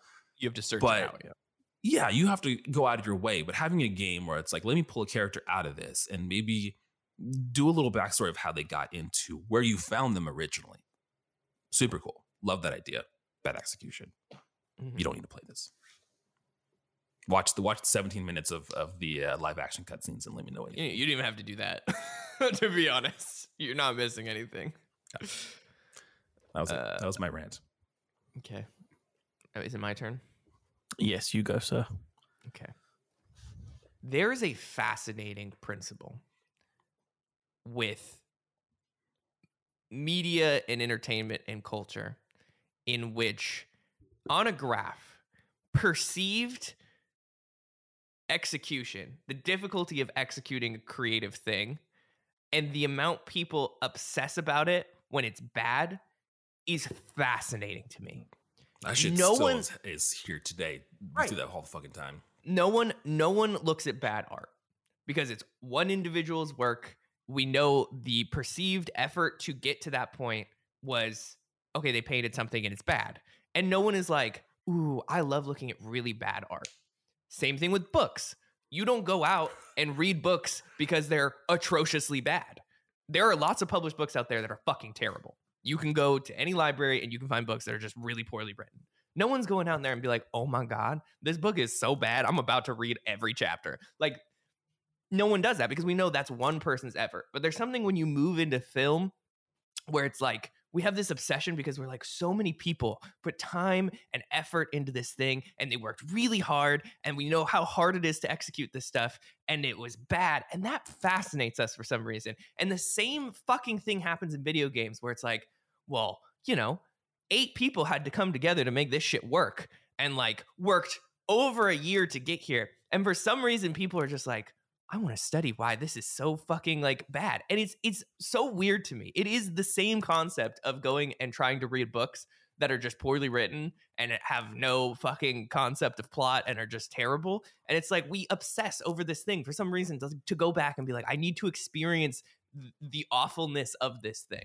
And I do get that this is connected to a very popular franchise, so I'm sure that helps propel it forward in people's minds of being like, it's a Mortal Kombat game. Sure, it's terrible, but it's a Mortal Kombat game. But it it didn't even do anything new.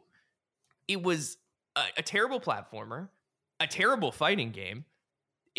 FMV Videos had been in video games since fucking 1983, so it's already 13 years late to full movie video, like live action cutscenes. So it's like, it's just bad. We don't need to obsess about it.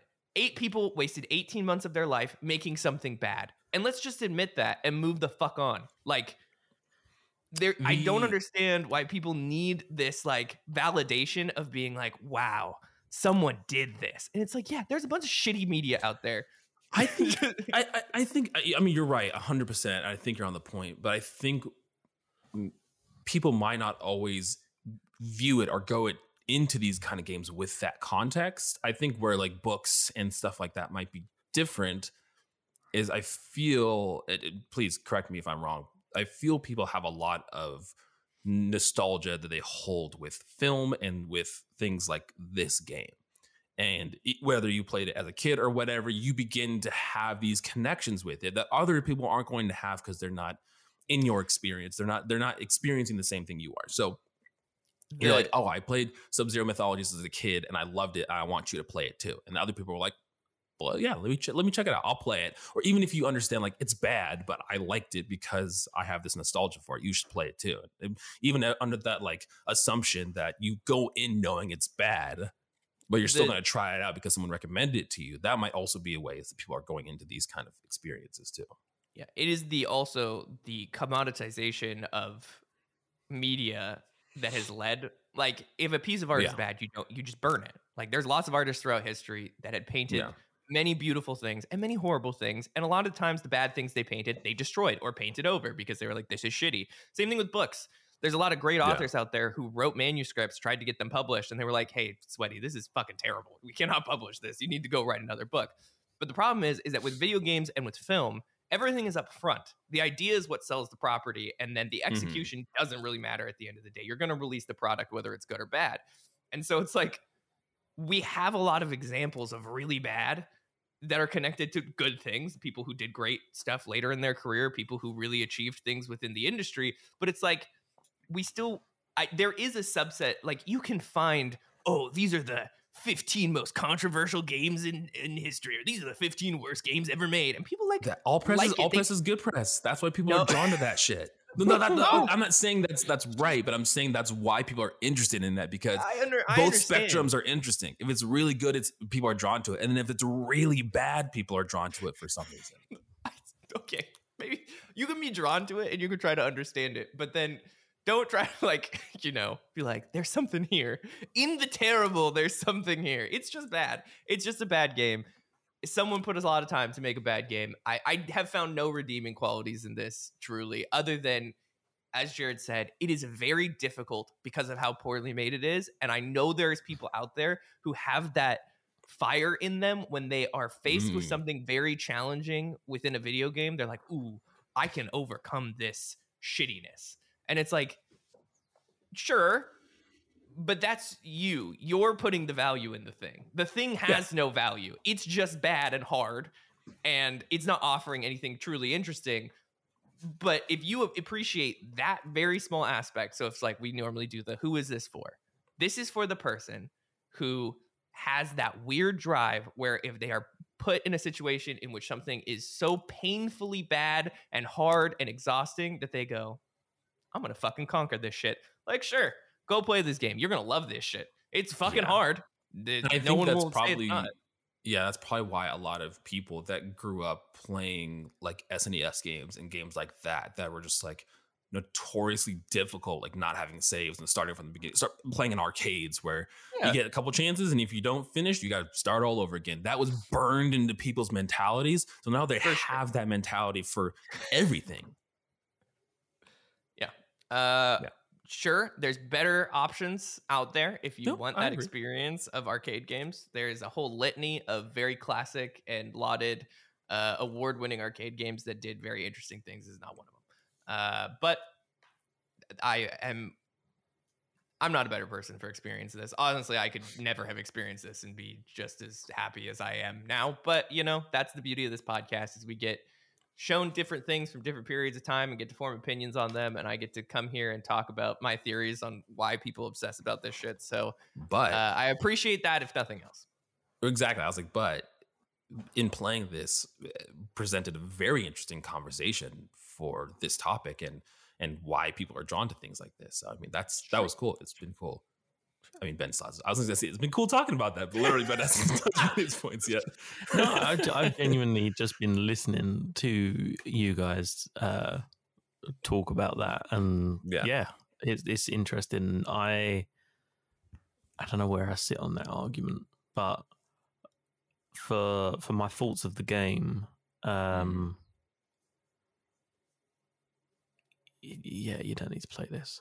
You don't need to. You don't need to play MK Mythologies. Right to the point.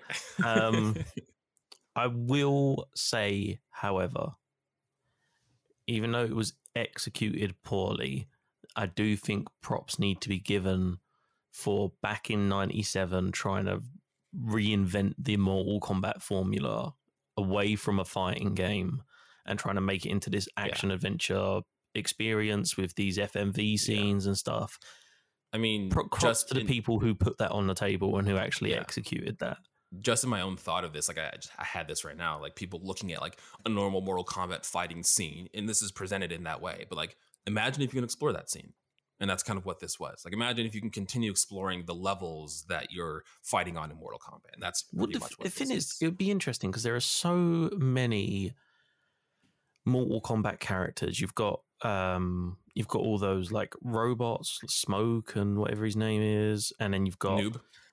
Yeah. Well, so Noob is actually the elder Sub-Zero, the guy that we played as. He gets killed and comes back as Noob, so whatever his name is, Noob Cybit or whatever. Yeah, that's Noob Cyberbit. Yeah, he's actually the elder Sub-Zero. I didn't know. That's cool. Is that where Noob comes from? I mean, no, I Noob is know Ed Noob Boon's is name newbie. backwards. Oh, so what's the association to being a noob? well, Noob comes from newbie, so like new player. Like Is that, but is it? I You're wondered noob, if it was newbie. like noob. You played noob in Mortal Kombat because that No, was it's like that's Ed what I didn't Boon- know. it's the Boon, noob it's just tube Boon as it backwards. was. Yeah, I didn't know if Noob, like, although it came from Newbie, if it was like, oh, the Newbie character in Mortal Kombat is him. But lore-wise, you know, you've got like, I was going to say Johnny Sins, no, Johnny Cage, and Very different. like Johnny Cage had a kid with one of the other characters, and now she's one of the main characters in the Mortal Kombat game. Jax had his arms ripped off by Kano. That's why he has 2 cybernetic arms. And so there's all of this like massive, and that's before you get into the sorcery shit and the people from other dimensions and all of that stuff. So it's like, I can see why they want to explore it. And this 97 execution definitely wasn't, well, I'd say definitely hasn't held up against time. Well, it seems like they had an intention of doing more of these, and it was just after this, they're like, yeah. But There it was would gonna be a interesting. whole Mortal Kombat mythology series, a whole It library. would be of different interesting to characters. see something. Hell, I mean, I'm not even a big MK fan, but if somebody did like an Arcane style series of like MK lore, That would be like really I'd cool, even watch actually. that. You know, because it's just got such a interesting backstory of how the characters know one another and how they've fought against each other over time. I don't know if you could get away with that shit now, though. You reckon? You would have to be so careful. Like, Mortal Kombat already has like a weird thing in culture where people look at it kind of sideways and go like, that's strange. I mean, there's but been a lot of animated series that kind of. I was going to say it would have to be animated. You couldn't do a live action. Yeah, You'd have to do an animated series, or even do think that it like was one fairly Tarantino thing recently, where he does too. like black and white during the gory scenes. if I remember correctly, most of the Mortal Kombat movies they've made have had pretty poor reception. Well, there was one I in don't what, know. 2019. They just had a movie recently, right? Yeah. Live action. The 2019 one was supposed to be very good, and the original Mortal Kombat movie is very good. The rest are particularly bad, from what I remember. But anyway, yeah, I appreciate the idea, and I appreciate the fact that back in '97, people were still trying to change what Mortal Kombat was as a franchise. Mhm. And I feel like because of the poor reception of this game, it's just Mortal Kombat has kind of become a fighting game now, and it will never be anything else. There was a TV show called Mortal Kombat Legacy, which told the stories of all the characters beforehand. It was prequels of the characters. It ran from 2011 to 2013. There Was it good? No, they're all none of their movies have ever been good. The Is highest it score they bad, have, or is it like Dragon Ball Evolution bad? Because that is a fucking bad movie. But see, that's the thing. People obsess about that shit. That one in particular is another one where people are like, "Oh, this is so bad," that they're like, "I want to watch it and it's entertaining." These are just bad. Like Yeah. the first Mortal Kombat has a 5 out of 10. The first Mortal Kombat's great. Street Fighter movie is awful, but I digress. Go on. It has a 60 on Metascore. The first Mortal Kombat in 1995. The second Mortal Kombat, which came out in 1997, has an 11 on Metascore out of 100 and a 3 out of I thought you 10. were going to say an 11 out of 10. I was like, I damn. was like, damn, they're just breaking all the rules out here. I think that the whole argument with like why go into something if you know it's bad. I think people want to know why for themselves. If I tell you this game's bad, some people are like, well, why? And I can explain it to you, but like, I want to know why. I want to know why myself. I want to create my own opinion on it based on my own experiences. Anything else, though, is what I'm telling you. It's all this perceived effort bullshit where we're like, oh, I want to see. No one does that with books. No one seeks out bad books. To be fair to Kai's point, if somebody said to me like, hey, this book's 20 quid, it's 700 pages, but it's fucking dog shit. I'd be like, I'm not touching that. No one would go to a museum where the whole premise is like, this is the worst art in the world. No. I think in the umbrella of like video games, it depends on the context because own personal experience. I was playing through Dragon Quest, loving Dragon Quest. Someone said like it's super long and doesn't have a very rewarding ending and it's not good. I'm like, cool. Didn't play Dragon Quest. Decided I didn't need to experience any of that. Didn't need to play like a 90-hour game to have a bad ending. So it might just be context. With something like this, that's a little bit, well, I was going to say shorter, but I guess depend on your own ability in the game. That will vary. Yeah, this would literally take me 10 years. Like I would never get through. Like I'm like that with The Walking Dead. So many people have tried to get me to watch The Walking Dead, and the elevator pitch I get for The Walking Dead is always it's really slow and it's quite crap, but the character development is quite good. And I'm like, how many series? They're like 9 series, and I'm like, yeah, I'm not starting. I will say, watch the first 3 seasons of The Walking Dead and then stop. First 3 seasons are good. Then dip out. Mm-hmm. There is. It's not. I wouldn't say that it's not good. Like it was a cultural phenomenon, and it was one of the most successful zombie franchises of all time. And so, like, there is redeeming qualities of the watch. But that's what I mean. It's not even like a bad watch. Like it's a good show. I don't know what it is about visual media that is so different. I think that's what it is too. Like for some reason, written media. Yeah, that's what. Okay, same thing with art though. That's a visual media. Yeah, but how much investment? Like, are you talking art, like sort of painted pictures or sculptures? Think about photography. Is anyone going to galleries with shitty photos in them? No. That's very true. There's a million fucking terrible photos on the internet. You can find a photo of anything in the goddamn world. So maybe it's like a zeitgeist issue then. Maybe it's to do with like the niche being too small, you know. 100%. Yeah. People it's about the niche being too small, and it's also about our concept of like, ooh, when it's one person, we don't care. That's why art and books don't matter. Yeah, we've got to fit in with other people. There's one photographer, but when all of a sudden we see something we love, like Mortal Kombat, and we know that a bunch of fucking people made a thing. Same thing with film. That's why film is fascinating. That's why people obsess about bad films, because they're like, someone put so much effort to make 2 hours of bad content. I have to watch it, and it's like, no, you fucking don't. Look at the room. And I guess it's like, yeah, exactly. And I guess it's like perspective on that because. At least in my own personal experience, I don't think about that shit at all. Like when I'm playing a game, whether it's bad or whatever, I'm like, man, I want to experience this because a bunch of people put hard work into it. That's not why I want to experience the game at all. I want to experience the game because it probably gives me something like this where it's like weird difficulty or it has some weird mechanic that it didn't tackle going forward or whatever. But I don't even think. I'm not saying it's a conscious. Like I'm not saying I'm sitting here I'm gonna play this game because a bunch of fucking people made it. It's some kind of subconscious thought. Yeah, it's like it's the reason. It's like you can ignore bad things that one person made because you're like, that's one fucking person. Who cares? But it's when it's something that is released in the world, has publishing, had marketing put behind it, had care and thought put behind it, had a fucking good IP put behind it. And then you're like, man, they had everything going for them. Why did this go wrong? Like, that's the thought. It's like, oh, you know, they had all this. Like, if I had the same resources, I'd be able to make something good. That's what everyone thinks. We're talking Mortal Kombat, Kai. So what? We need. I said we weren't talking about Super Mario RPG. We need to bring it back to Mortal Kombat. I mean, Mortal Kombat is also good IP, but whatever. Super Mario RPG is another example of something that it's like they drop the ball, but people play it because it's like, ooh, it's Mario, and like, ooh. Well, I do believe that there's people for whatever reason. I mean, that game has its levels of difficulty, but that genuinely love that game for what it is and not like. I think some of it and most of it might be some nostalgia, but I think someone can look at that game now and enjoy it. I'm sure there's people who can play this game and are like, this is great. This is what I want. Yeah. I saw somebody on Google and they have bad taste. I'm 100% sure that it was a troll, but somebody was like, "This is the best game ever. This is better than MGS1," and I was like, "No, bro, it And really sometimes you have to just have the emotional intelligence to know that you have bad takes. I can say like emotional intelligence to know that this is a good game. No, that you have bad takes. Full circle. I have multiple times said on this that I'm a basic bitch. I'm very entertained by literally anything. Sarah will be watching TV, a show that I've never even watched, and she'll be like 10 episodes in, and I'll just be engrossed by what's happening. No idea what's happening in the plot. No idea what happens with the characters, but just like I can have my focus, attention on things so easily. And just understand that. Like, I'm a basic bitch. That's not emotional intelligence, bro. That's like ADHD or something. That's not. That's probably fair.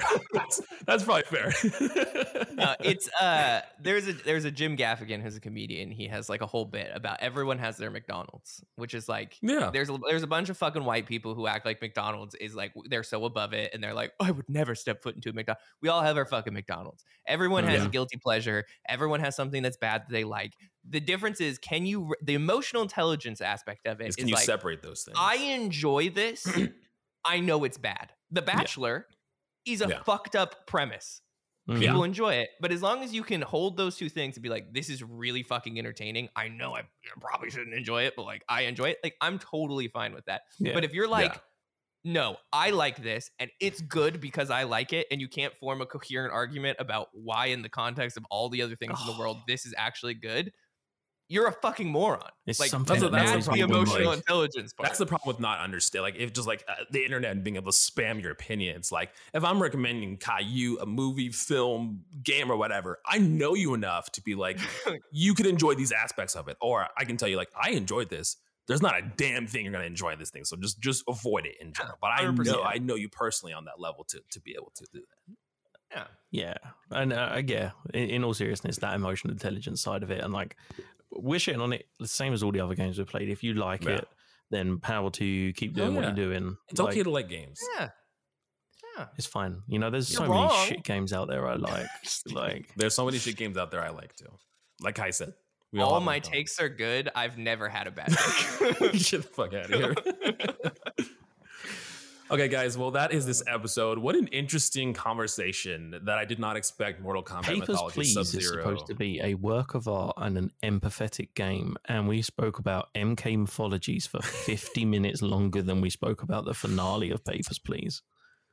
Maybe interesting. This is why people like that shit. Dichotomy of men here. Interesting.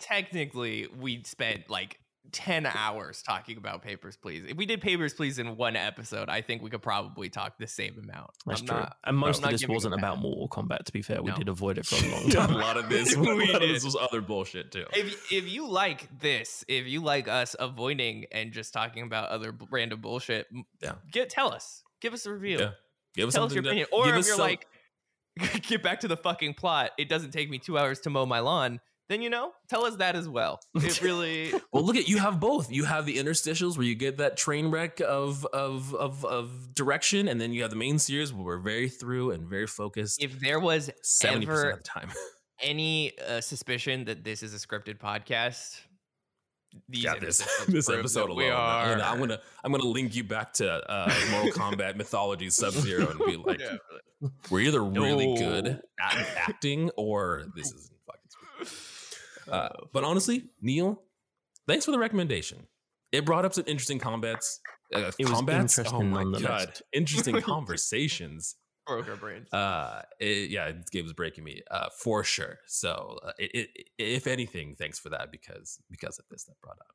But thank you guys, all of you listeners at home, for listening and getting to the end of the episode and staying here. All you people, our secret listeners at the end, just staying through all of our rants because we really appreciate it and we love you. If you want more of this, because there'll be more to come, again, follow us. Link trees below. And we have a Patreon where I have a bunch of bonus episodes, extra content. If you want to hear us argue with each other, we have a Breath of the Wild episode we did with Colby from Switch It Up Pod, which was very fun. So if you want to see us argue before you get onto the Patreon, that's on our normal feed. So it is. And if you're like, ooh, that looks good, Patreon, $2 a month. Go check it out.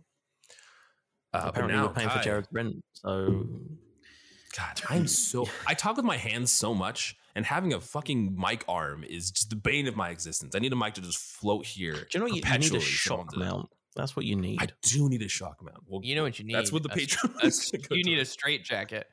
I'm a hands person. But yes, Kai, our next main series. What are we playing? Yes, our next main series is the Game Awards winning 2022 interactive storytelling game As Dusk Falls. A story about two families whose trajectories collide in the Arizona desert of 1998. This game has been on my radar for so fucking long. Yes, it is obviously right up my wahoo. Storytelling game, indie game, award winning. Where you have like narrative choices, so maybe we'll get narrative like adventure game. Yes, it was published by Xbox Game Studios, which means it's on Game Pass for those of you who are subscribers to Game Pass. So it's free, free 99 for those of you out there with Game Pass. We are going to be playing through the first chapter of this in our first upcoming episode, and I'm very excited to dive into this and discuss it with the boys.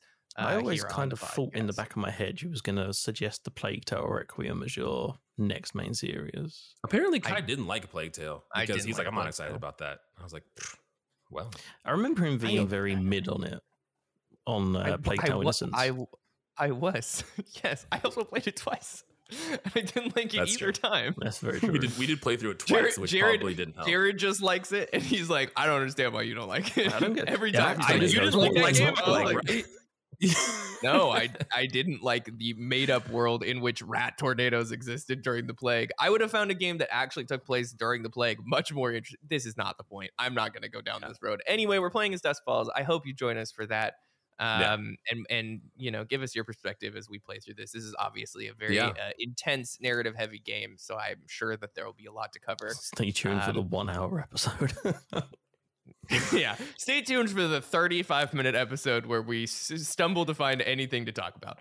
Exactly. But yeah, excited to jump into that. And now we're going to get into the last section of our podcast. 2 hours in, the Get Wrecked section.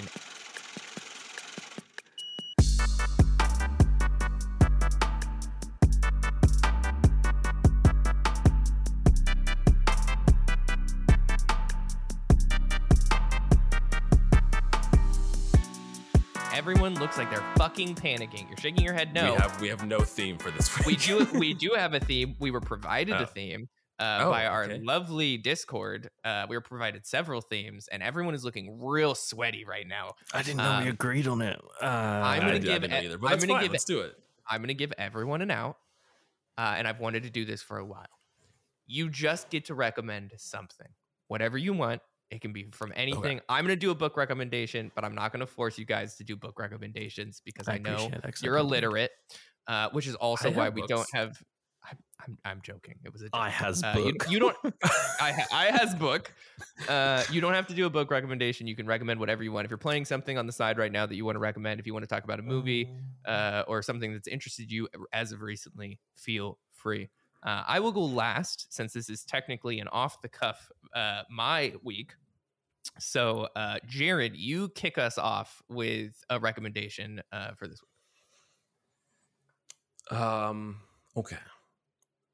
Play Mortal Kombat.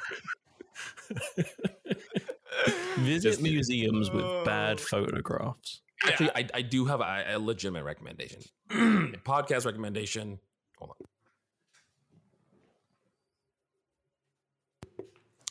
Podcast recommendation. Talked about him many times on the show, but Eric from the Unlockables, he has a fantastic show. He's such a cool guy, great dude. At the time of this recording, if you're listening to at this moment, he's doing the 12 Days of Christmas, where he's covering 12 games.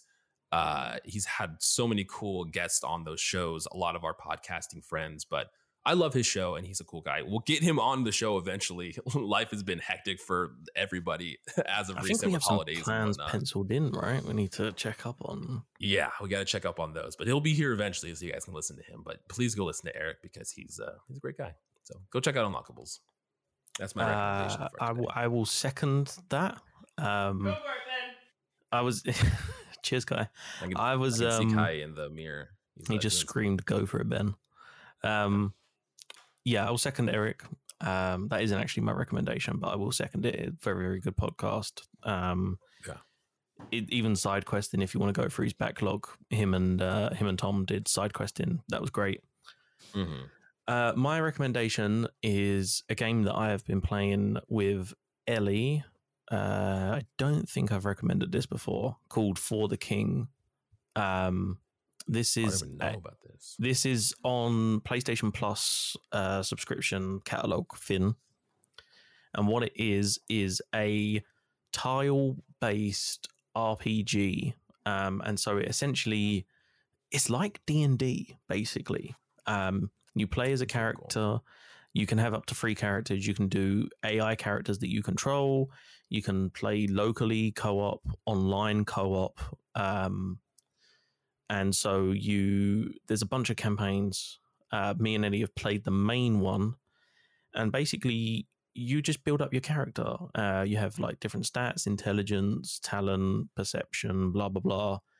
And then you have a movement, and the movement gets affected by things like the terrain. So if it's rainy, when you roll your movement, instead of getting 7, which is your movement, what it should be, you might get 6 because one of them is difficult terrain.